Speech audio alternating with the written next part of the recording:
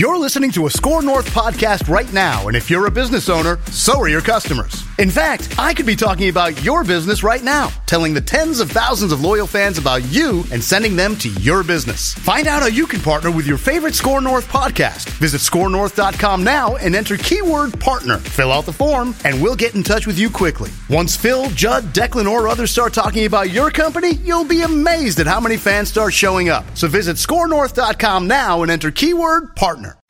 These two guys have Minnesota sports flowing in their veins. Mackey and Judd on Score North and scorenorth.com. Now at 14, you might be thinking offensive tackle. Well, I'm not so sure that Penei Sewell, Rashawn Slater, or Christian Darrisaw, the top three tackles in this draft, will be available to Minnesota at 14. So unless you want to trade up, I don't think that you will be getting someone of that caliber. Someone like Elijah Vera Tucker, potentially, the tackle guard from USC, who played some tackle in college but projects more as a guard in the NFL, could very easily be available to the Vikings at 14. But will Spielman consider that a reach for a player he might be able to get in a later round? Only time will tell. I want a mock!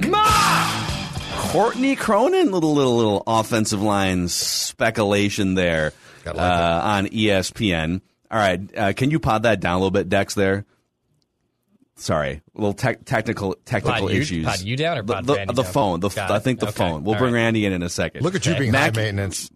Mackey and Judd here. It's draft week. We are 2 days away from the National Football League draft and the Vikings changing their franchise forever with, I don't know, an offensive lineman that may or may not a running back and linebacker with their two top 10 picks they're going to get. Yeah. So, boys, we'll get to talking Twins. We have a lot of gripes off of, I don't know what Rocco was thinking yesterday. I don't even know if Rocco knows what Rocco was thinking. The Wolves beat the Jazz last night for the, third time this season? Yes. But we're going to start with the filet mignon of today's show, maybe even the filet mignon of all of our shows so far this year, because our friend Randy in Cottage Grove, Randy Vikes 69 on Twitter, who's a very prolific mock drafter, mind you, he has correctly predicted 2 of the last 3 Vikings first-round picks. He nailed Mike Hughes, he nailed Justin Jefferson, and he has been his health is fine apparently. He trailed off after explaining getting 3 vaccines for COVID, all 3 of the vaccines, which is not recommended by doctors. He has called in, and we're going to bring him in just a second for his 7-round Vikings mock draft presented by our friends at Federated Mutual Insurance Company. Federated's been around for over 100 years, based in Owatonna. They're one of us. They are Minnesota sports fans, for better or worse, and they've been giving peace of mind and resources for risk management and protection to business owners for a long, long time. That's a partnership that you're going to want to maximize your business. Federatedinsurance.com. Find out more about MyShield, which is a trusted resource. And remember, at Federated, it's our business to protect yours. Is he alive? Randy Vikes 69. Is he alive? Hello, Randy. Yeah, it's Randy. Hi, Randy. It's us. I'm fine. Good. I'm fine. You had sort of a scare, as they say, with too many of the vaccines, but I'm good. And now that what they're saying now is, if anything, I'm just triple covered. So it's good. Triple covered. I like that. So did you end up in the hospital that day, or just to go back on that? What happened? I woke up on the just on the floor of my truck, but I woke up and kind of felt just dizzy, and then a little woozy, and then I called the nurse hotline and told them what happened, and they said I should come in, and I just decided to sleep it off. The nurse. The nurse. I don't even want to know. I feel like that's not the first time you've called the nurse hotline. Am I right? Yeah. Well, different sorts of hotlines, but this is a medical one, and they give good advice. What's your hotline? What's your hotline stud stable? It's personal, Jeff. It's personal, but I do. The Alina is good. They're always give good, friendly advice. I'm just glad you're okay. I'm glad me too. We're all glad that you're okay, Randy. Yeah, yep, it's got right back. You know, they give you this little card that says I got, here's my name, and I got my vaccine. But I had 3 of the cards, obviously, and so I decided to just eat them. I ate them. I put them in a blender with a smoothie, and they're gone now. So, that's the good thing is that people say, "Where's your vaccine card?" It's literally in me now. So we're good. It's just inside you. All right. Well, actually, probably science says it's not inside you anymore, but that's really beside the point.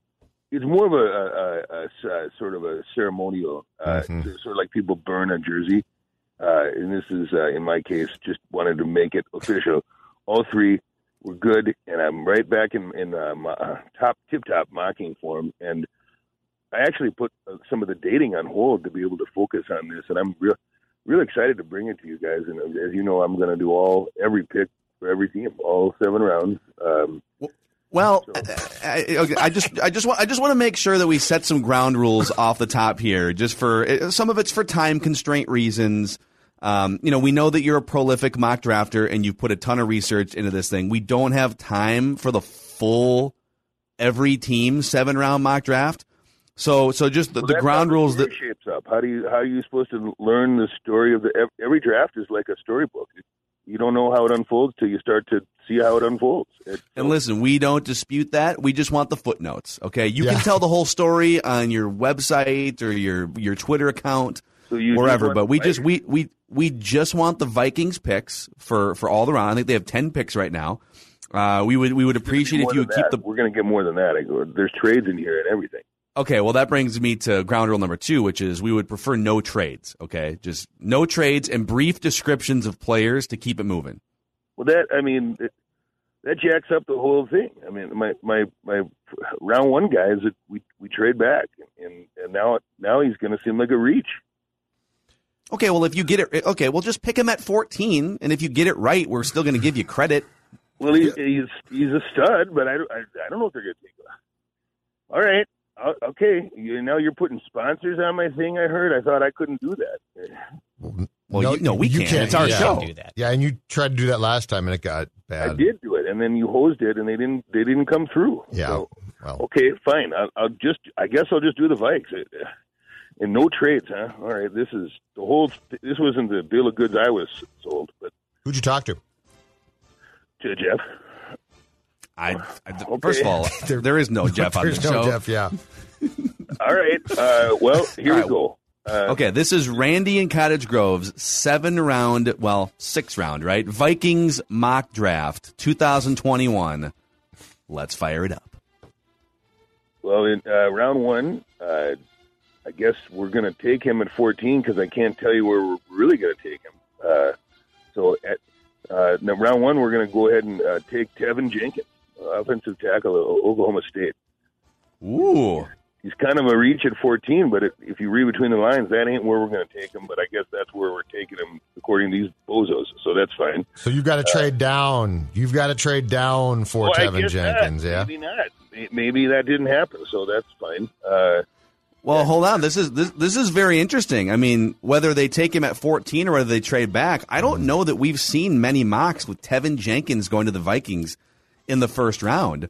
But Pro Football Focus has him as one of the handful of best tackles, a first-round grade tackle. He's a stud. So, Judd and Declan, what are your thoughts on Tevin Jenkins' offensive tackle? My curiosity is this. Is this the pick that you were so close to revealing to us a few weeks back when you realized that you had such a great idea that you were going to call Rick first and then tell us, Randy? No, I pivoted off of that idea. Can you tell us what that was now? It was a QB. I'll leave it at that. Oh, did you ever get a hold of Rick? No, he doesn't. He doesn't return the email. Oh, did you try calling? Not anymore. He used to. He used to be more cordial, but I guess he's busy. Anywho, Tevin Jenkins is going to be the pick in round 1, and it ain't going to happen at 14, but that's fine. Let's go to 78. I guess I'll just go slot for all these picks. No trades. Okay, fine. No, we would appreciate that. Okay. Another lineman, 78, really going to fortify, and this is going to be Quinn Manners from Whitewater. This is a school that Wisconsin Whitewater doesn't get its due. A lot of people like to give NDSU its due. This is a school that kicks out some studs, and Quinn Miners is he's going to look good in purple, and he's a versatile lineman, and he's not a reach at 78. In fact, he's a value. Do you scout this school, Randy? I've been to some games of theirs, sure. Just seems. Yeah. I mean, I get that he's a prospect, but like Wisconsin Whitewater. I mean, what kind of teams are you really playing? You're just going to go from Whitewater to the NFC North. He's going to play on Sundays. Third round seems high, Randy. I'm not going to lie to you right now. I've heard they're like the Alabama Crimson Tide of D3 football. Well, here's the problem. The way my mock falls, we get a second rounder back, but you're not letting me do that. So here we are in the third. We're taking Miners. Now we go to 90. And Zim's going to get a new toy, as they say. Janarius Robinson, for Florida State, he can really fly off the edge, and he's going to be a fun bookend there for Daniel Hunter. Janarius Robinson is a great value at 90. I love that pick. 119 now. There's a lot of different ways we could go at buck 19, but I really like Tyler Shevlin. Tyler Shevlin, LSU.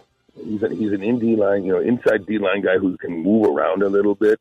If you watch a lot of LSU games, Shevlin kind of goes a little bit under the radar, but he is a stud, and he's someone who might seem like a little bit of a reach at 119, but he'll work out. He definitely will. Buck 25 now. A lot of meat and potatoes here. I think that's 4 linemen that you've drafted so far here in the first 4 picks. So. I think we should have some fewer problems with the offensive and defensive line now. That's where football happens. Is in the trenches. He is right. You move, if you don't move, I don't care if you're a Pat Mahomes or what. If you can't move bodies, you can't move the rock. And I mean, there's just one. I like how you're thinking. The guy who does the reviews, Baldy, he knows it all starts and ends right there. I agree. Baldy. I don't know why Baldy isn't just the Vikings assistant GM now. The George Payton. He's a stud. Oh yeah, big time stud. Okay, you want me to move off the line? Here you go. This is what you get now. Okay, now you're going to get a cornerback at 125. Israel Makamu from South Carolina. This kid has got an absolute rotational bubble. He can move left. He can move right. He can cover people even once he blows coverage because he's just got a body that can get up and twist. Israel Makamu is going to be a guy who puts a little insurance in that secondary for Zim. It might be good, especially with what's going on with Gladney. All right. And then let's keep it So going. what did you say? He can really move and twist? Does he? He's got good space. He can do stuff in the air. He can move around in the air. It's important. Move around in the air. So, Superman-like. Just jump up. This ain't basketball. You don't jump up. You got to jump, and you got to be able to have the wingspan to bust up plays. What if you blew that coverage and you still get a finger on the ball? Sounds like a Marvel superhero. I can't believe he's still available at pick 125, quite frankly. Israel Makamu, 125. All right. 134, this is another guy who, if he falls, this is going to make Zim snug because this is going to be yet another steal. And this is Talona Hufanga. You guys know Talona Hufanga from USC. He's a safety that will fit very nicely into this system. He's versatile, but Hufanga he could start year one. I mean, he really could start year one, and you're getting him at a value at 134. A lot of people want to say, why don't the Vikes take a QB? And you guys know I'm down on because I think he sucks. He's overpaid. He's a fake, kind of a fake guy. Well, here's a guy who could be kind of that steal. And they're probably not going to get one of the top QBs. Even though Kellen Mound, who I love, is kind of climbing the charts. They're probably not going to overpay for him. But here's a guy under the radar. Keep an eye on Jamie Newman, QB from Georgia. Ooh. At 143, it would definitely be a good place to take a flyer on potential QB of the future there. Wow. If they drafted Jamie Newman, how many bad games from Kirk until you make that switch? Till I make it one. Wow. Oh, just week two. Week 2 and Jamie Newman. No, he's saying a preseason game. If Kirk struggles in that first preseason game, he's gone. Well, first of all, I already would have shipped his ass. Yeah. I would have made Shanahan an offer he can't refuse. But They didn't do that. They decided to pony up even more cash to this bozo. But he can go to Pizza Ranch and smile his little fake smile and whatever. That's fine. But the future is going to come sooner or later. And Zim, you ride in on that horse, you might be riding out on that same horse as far as Cousins goes. Wow, that's all I'm saying. That's awfully cryptic. Yeah, Randy's down on Zim and Kirk. Well, he hitches his wagon to that bozo. So Newman could be the new guy. Who knows? At 157, here's another offensive toy, and he's this guy's a stud. If he's there at 157, take him and don't look back. And that's John Bates from Boise State, the tight end. Again, he plays on that blue turf. He'll have to get used to the green turf, but it's not a big adjustment. A lot of people say it is. It's not. John Bates at Boise State. Again, if he's there at 157, that's a fine reach, a little bit of a reach. It could be him, could be Kenny Yeboah, but I went with Bates. What would the adjustment be, Randy, from the blue turf to the green turf? Just picking up the ball. Same with the baseball. And, it's a batter's eye, same thing. You're trying to pick up the ball. It's got a little bit different look. All right. Yeah, Judd. I mean, sometimes never really thought about the blue turf. The football contrasts better with the blue sometimes. It's easier to see. Why do you think Boise State's so good? They can see the ball better than other teams. PCL-like, right? Lots of home runs. Okay, I got exactly. you. Thank you. Yeah. You take a peek at the turf. It kind of puts a little bit of a different sheen on the rock. And 168, got to get a wide receiver at some point, and they're going to do it at 168 with Anthony Schwartz from Auburn.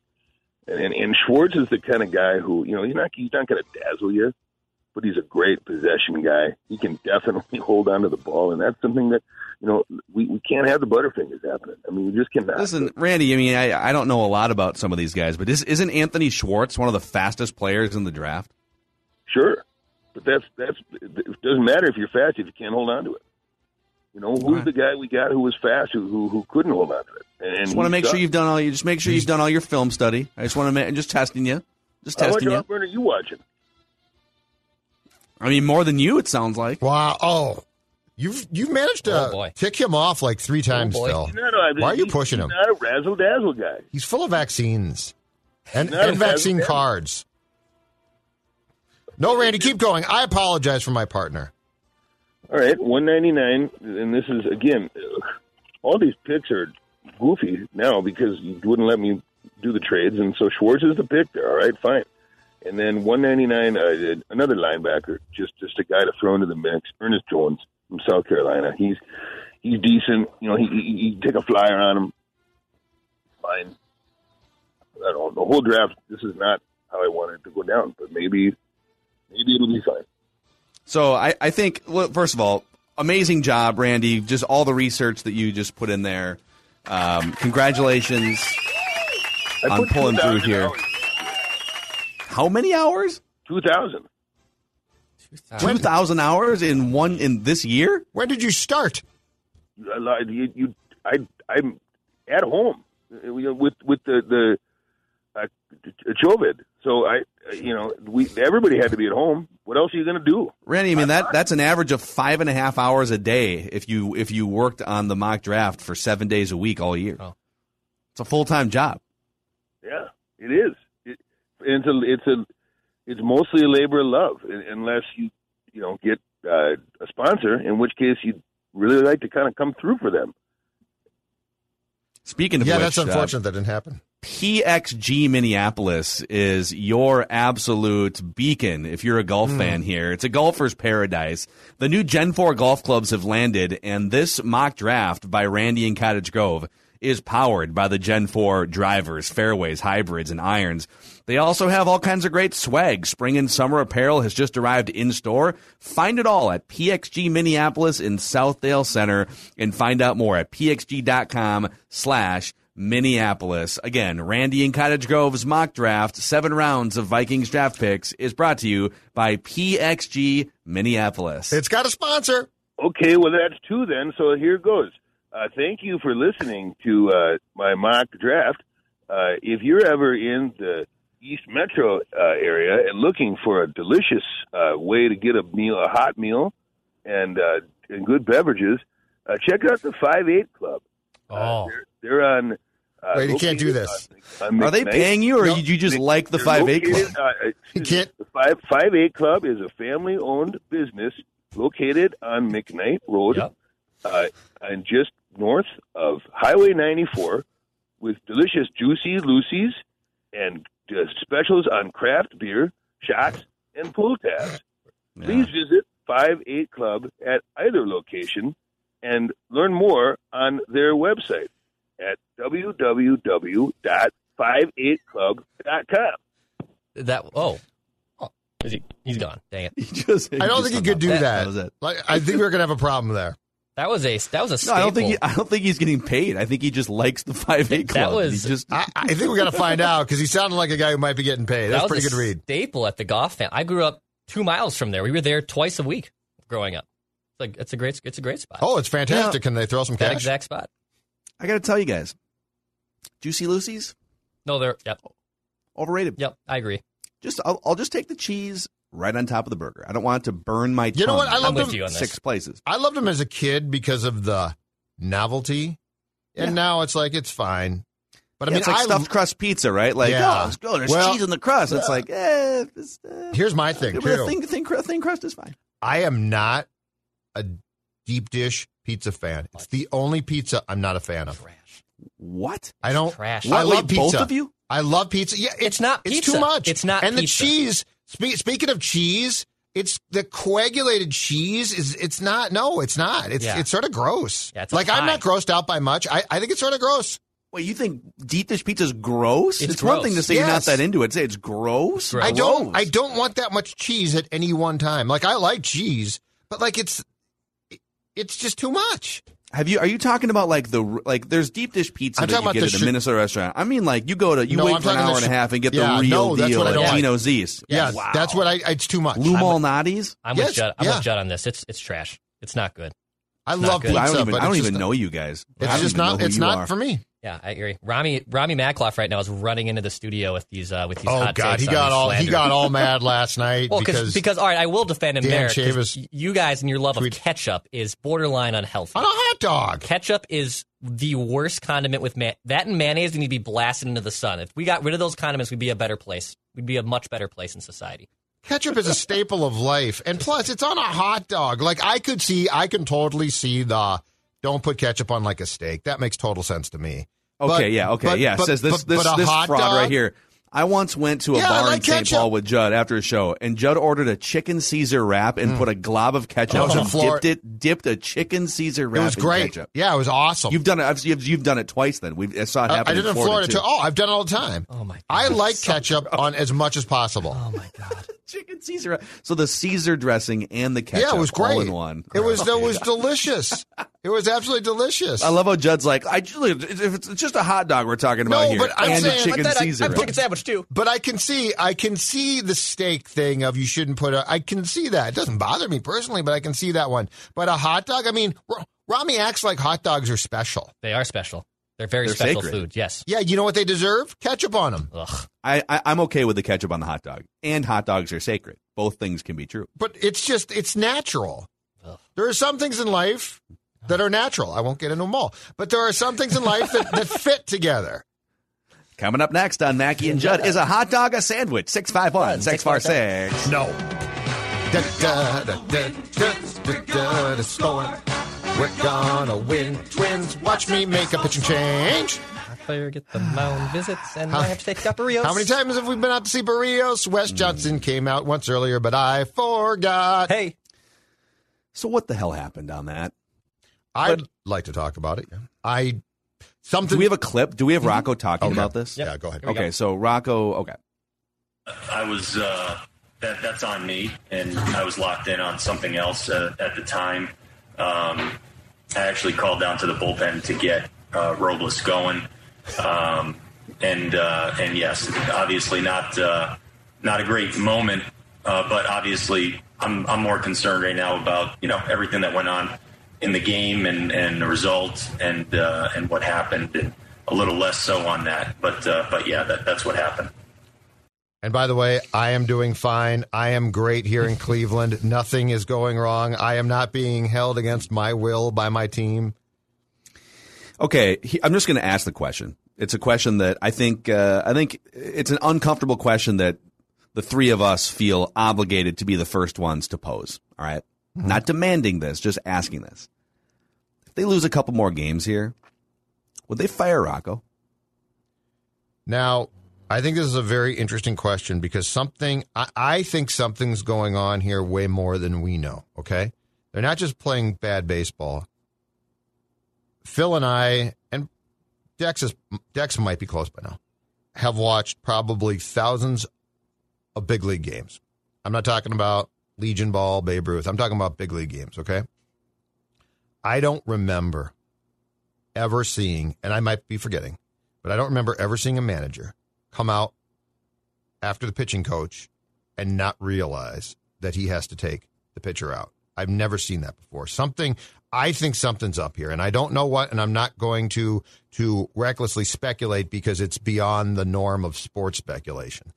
That being said, no, I don't think, Phil, that they would fire him, but this just continues to feel wrong. Something's off here, and I don't know what. Yeah, and this is pure speculation. But in the last year and a half in our country, I think we've seen more tension than we've seen in a long, long time in terms of personal beliefs and science beliefs and even just like there's a million different things that we disagree on, political, et cetera, et cetera. Sure.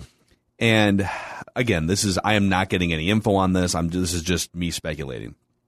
When you're already off to a rough start and a couple guys get hurt, and then your star defensive shortstop, and I'm not even going to get into the vaccination part, I'm just saying like the human nature part, makes a decision, and then everyone in the clubhouse is put at risk for COVID, and 5 or 6 guys are put on the injured list, and now you've got guys hurt, and you're scrambling to put together rosters, and it's chaos. I don't think the coaches and the players all in harmony are just going to say, yeah, okay, whatever, things happen.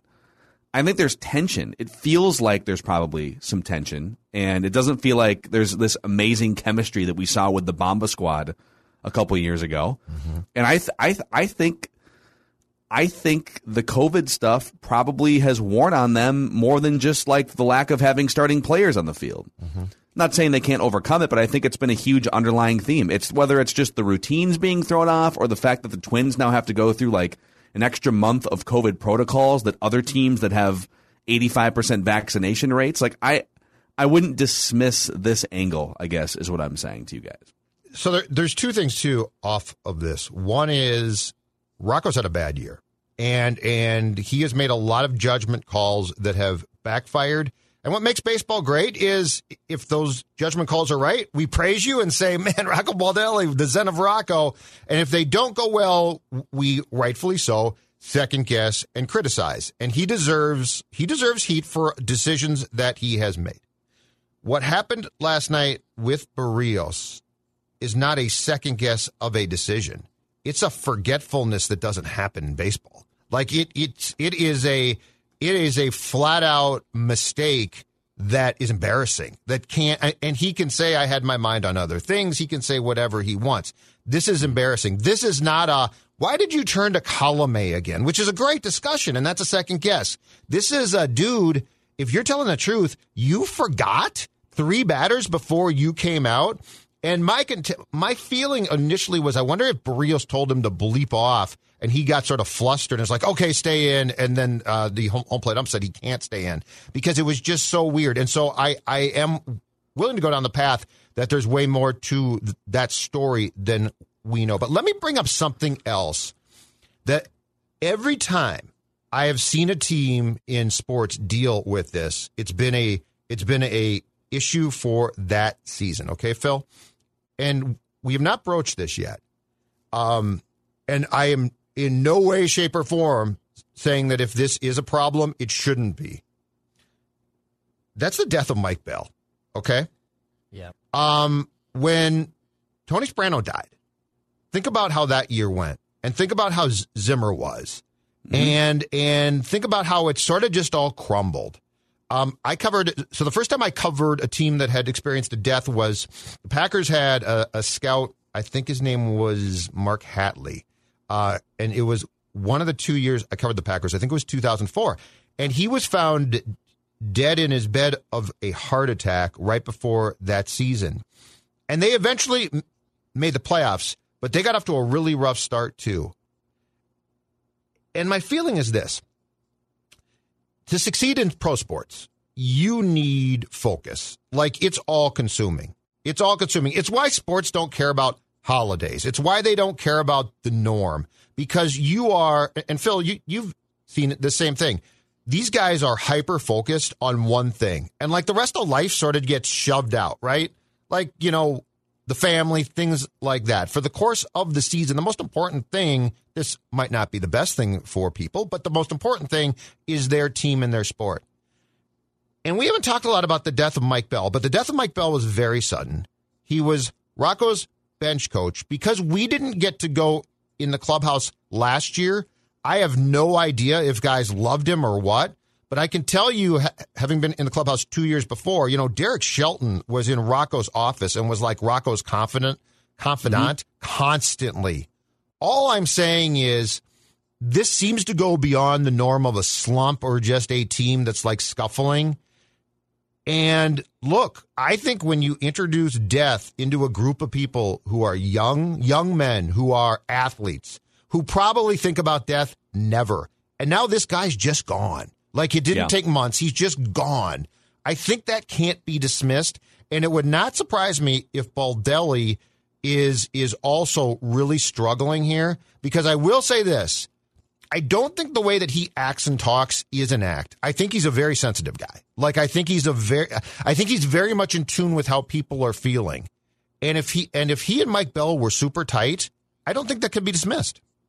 Yeah, it's a really, really interesting point, and the Sperano example is a great one, and that the Vikings, the sudden nature of it, and the impact and the effect that he had, and the respect that he commanded. Guys loved Tony Sperano. He coached hard, but that Vikings team, mentally, emotionally, was never the same. I mean, were they thinking about it every waking second? Like, it's the fourth quarter, and they allow a big drive defensively, or they don't get a first down offensively. Is everything directly tied to Tony Sperano's absence? No, but it was definitely something that they had a hard time dealing with, and a lot of guys would tell you it took the juice out of the season. Like, it was hard to be as enthusiastic and engaged and top of the step, so to speak, right? When you just lost someone that was a huge part of everyone's lives. And like you, I don't have a ton of information because, just the closed off nature of how the Twins have had to operate the last couple of years. But that dude was part of their daily operation for a long time and built some relationships. And you don't just shrug your shoulders and get over it, And so whether it's that, whether it's the COVID tear through the clubhouse and the injuries and now the slow start and blowing some games late, it just feels like there's a heavy weight on this team right now. And some of these excuses or reasons are valid, right? I mean, there's been a couple that I turned my head sideways at. Like yesterday, Dan Hayes from The Athletic mentioned on Twitter that the Twins have only had batting practice before games like 4 times all season because they only take batting practice before night games. Well, not to pull it back in my day, I told Declan this on the Score North Instagram Live emergency Twins gripe session yesterday. But I covered the Twins beat from 2010 through 2013. Covered plenty of day games. Like, did they have a lot of day games where they didn't take batting practice? Of course. Did they take batting practice before day games sometimes? Yes. It's not illegal. Like, if your offense isn't going, you can't just stick to this mantra that, well, we let our guys rest before day games. They can sleep in a little bit longer or whatever. And they, day games are for preserving energy as much as you can going into the actual game itself. Well, if your offense isn't clicking, maybe once a week during a day game, you should take some pregame batting practice.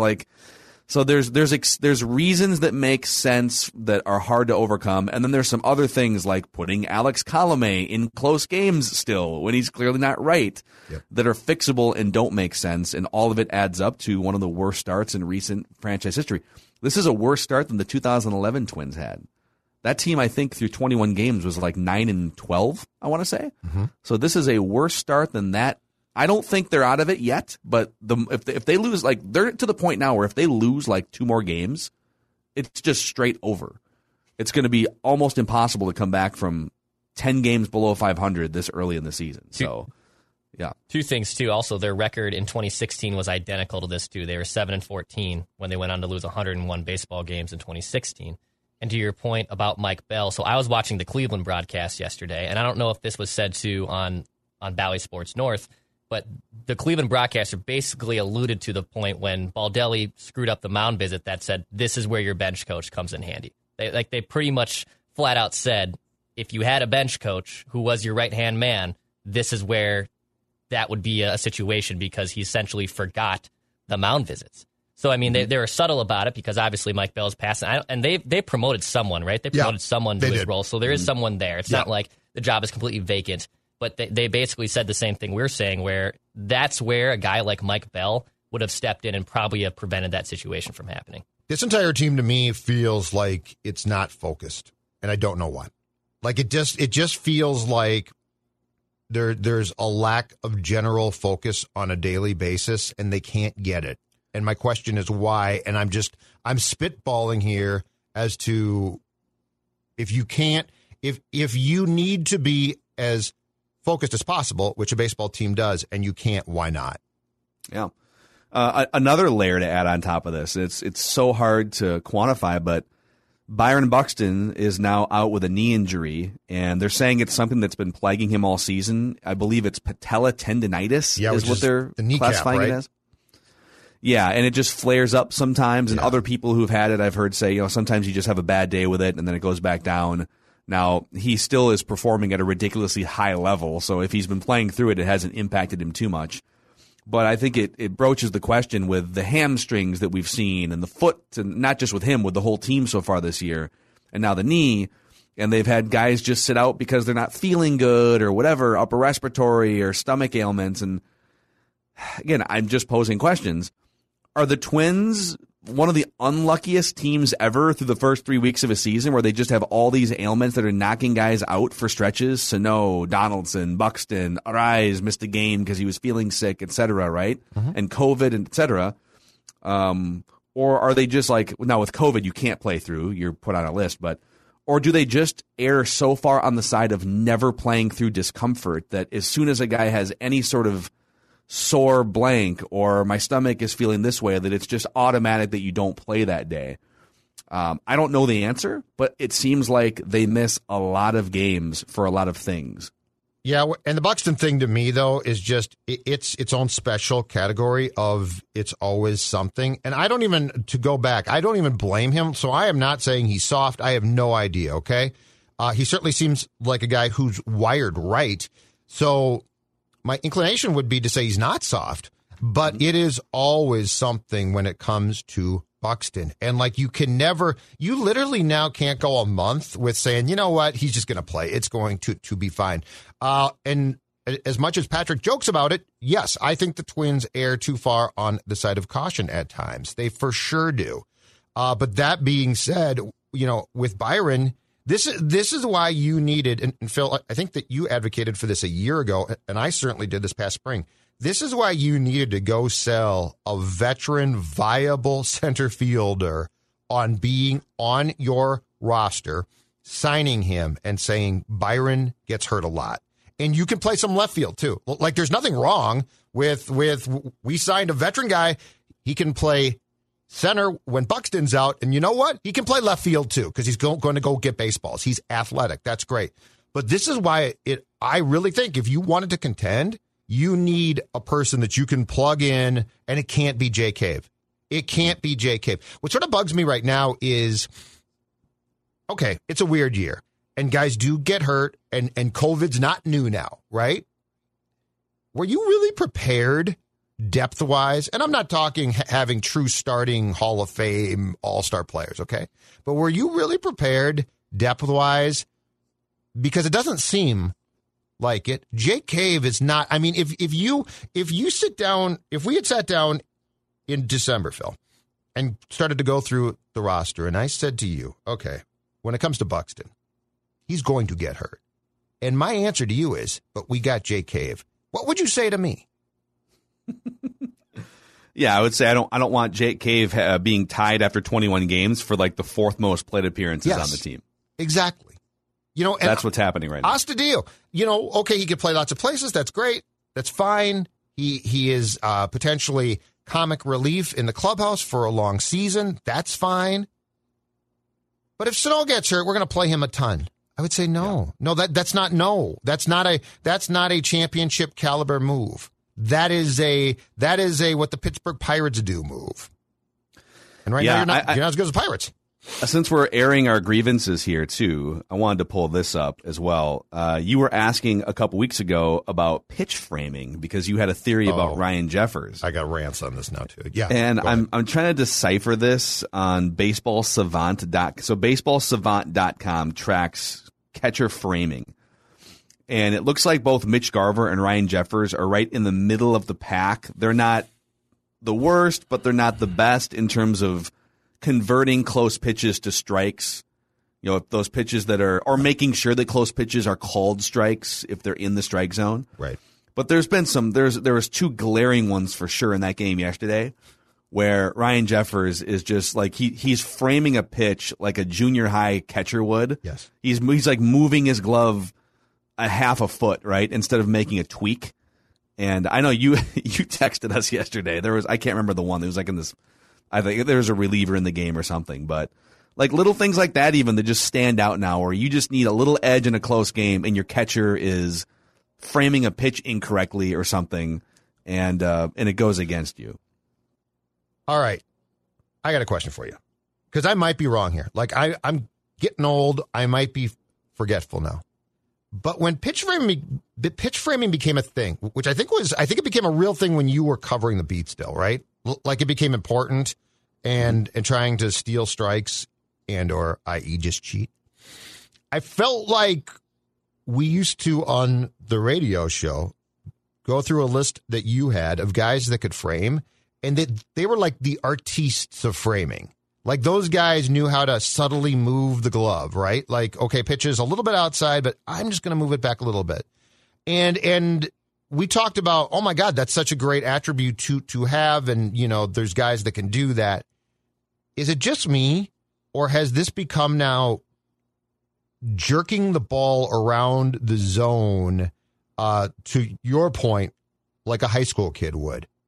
Because I see, and it's Jeffers, Garver to a certain degree. I do think he's a little bit more up to date on how to do it, adroit at how to do it. But do you feel like now we see more catchers literally jerk the ball around? And I think they cost their pitchers strikes because the subtlety was just to move slightly.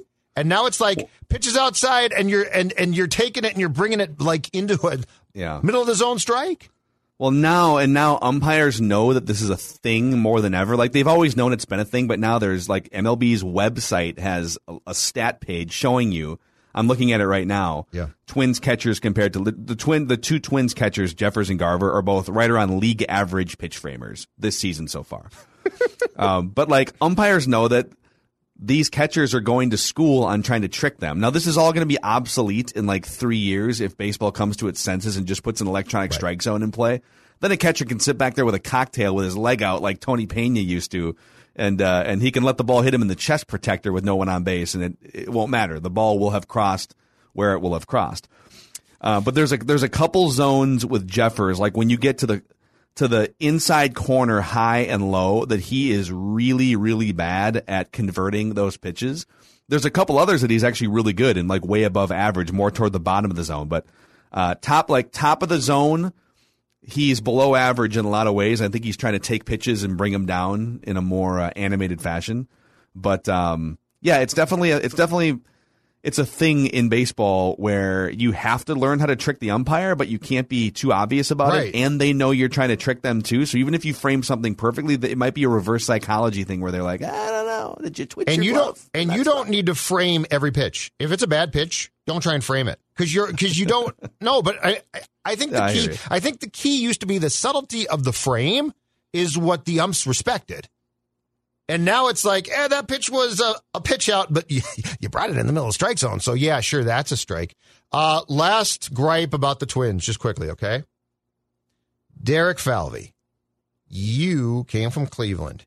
You were supposed to find the pitchers or a pitcher like the last pitcher for the Indians last night who came over from Texas in the Kluber trade. That's the type of guy you're supposed to get here. The Kluber trade was considered not that great, and because people didn't know who the players coming from Texas were. But that last pitcher that they used, you guys, through Absolute Gas was fantastic. That's what you want. Emmanuel Clase, right? Clase, right? Clase. Emmanuel Clase. But I mean, that's the definition of where you're like, I can find pitching. Yep. Yeah, he was ridiculous, and I do appreciate. I still think Alex Colomé was a good signing, and eventually I think he's going to snap out of it. But he's already done so much damage. Like he's already cost them like 4 games. So, and part of it's on them. If a guy's not right, you got to find a way to not. I mean, literally put anyone out there in that situation. Was Jorge Alcala available? Like who could you put out there in that spot? So. Yeah, their season is absolutely hanging in the balance. If it's not already over, and I don't think it is, but their season is in the balance these next handful of games. If I know that in 2011 they were 20 games under 5, they were 17-37 after the first 2 months, and brought it all the way back to 5 games under 500. They made a huge run. Yep. But then injuries and age and different things and their lack of pitching. This is a better roster, I think, than that one on paper. But you can't just bank on, all right, well, we'll get hot in July and August. Like now the Royals are 5 games up on you, and they might be a worse team, but guess what? We're a month into the season, and you got to make up ground on them and the White Sox and Cleveland. Yep, exactly. So, anyhow, all right, that was sort of therapeutic, I guess. We're gonna win, Twins. We're gonna score. We're gonna win, Twins. What's that baseball song? Just to end the show on a happy note, the Minnesota Timberwolves are clearly on track to compete for the Western Conference Championship next year. If you go by the rule that they are dominating the best team in the West, they've just run out of time and schedule this year, boys. If they just had a couple more months of schedule, the runway argument, ran out of runway. I love the runway argument. But last night, D'Lo had one of his best games of the year last night. The Wolves gave like a 10-0 run up in the final couple minutes, and then they bared down and they won that game. But Towns was excellent. Ant Edwards was mostly terrible offensively throughout the entire game, but he grabbed a bunch of rebounds. He was passing the ball. Yep. He was active. Declan's guy, Jaden McDaniels, hit a big 3 and played some great defense last night. Swipe in the post at the end of the game. That was game saver. Great play. I was texting with Gerson afterwards, like, great pick, Gerson. Seriously, great pick. I told you, you guys are tight like Excuse that. me, he texted me. He actually texted me, and then we exchanged some pleasantries. Yeah. What did you think? What did you think, Dex? Yeah. So, I mean, that was super fun. These last 2 games, congratulations to the Timberwolves, their first back-to-back wins since the first 2 games of the season. What an accomplishment. I think streamers and balloons fell from the top of Target Center at the end of that game last night. Hey, don't laugh. They used to. For every win. The Bulls they did win. For the 97. Bulls They fell from the street. Yeah. I think that we are going to spend a lot of time in the coming year now, once the 2021-22 season starts, talking about Chris Finch as well. Yeah. Like, I think they did. I think they got this right. Yeah, they very clearly look different and more organized and confident on the court. And he's running he runs some very creative plays. Yeah, and I don't know how much of that when D'Lo broke free for the go-ahead basket with like 10 seconds left or whatever. Yep. Some of that was luck and just a broken coverage by Utah, but also some of it's design. Actually, right? You know what? Just, Keesang had a great tweet about that, and he contrasted another, I think it was against Phoenix, and that one, and he did a side-by-side. And in both plays, the double team follows Towns, who goes to center court. Yeah. And so they're like, we can't let Cat get the ball, and then D'Lo takes off inside, and he's wide open. No, I mean it's a really good play. And somebody, even if someone rotates over on D'Lo, there's a wide open shooter in the corner because 2 guys went to cover Cat. So all right, so at least the Wolves are fun. We got our Randy and Cottage Grove mock. And write it down, he's nailed 2 of the last 3. Tevin Jenkins, offensive tackle, Oklahoma State, is who he's going with. And I haven't seen Tevin Jenkins mock to the Vikings very often, which actually makes me feel even better about Randy's mock, that maybe he's onto something here. I don't know if it makes me feel better. Because I don't know where I don't know if I've seen him on a big board near the top 15 picks at all. He ate That's not where Randy had him. Randy He was trading back his vaccination cards. That's all I want to talk about. What's your dedication to getting healthy? Have you? My vaccination card's in my wallet. That's my dedication. It's not in my stomach. Good talk today, boys. Write that down. Predictions tomorrow on Mackey and Judd. You can always find fresh episodes multiple days a week of Judd's Hockey Show on the Mackey and Judd podcast feed and the Score North MN YouTube channel. Click that subscribe button and spread the word about your favorite Minnesota sports talking head trio here. See you guys tomorrow.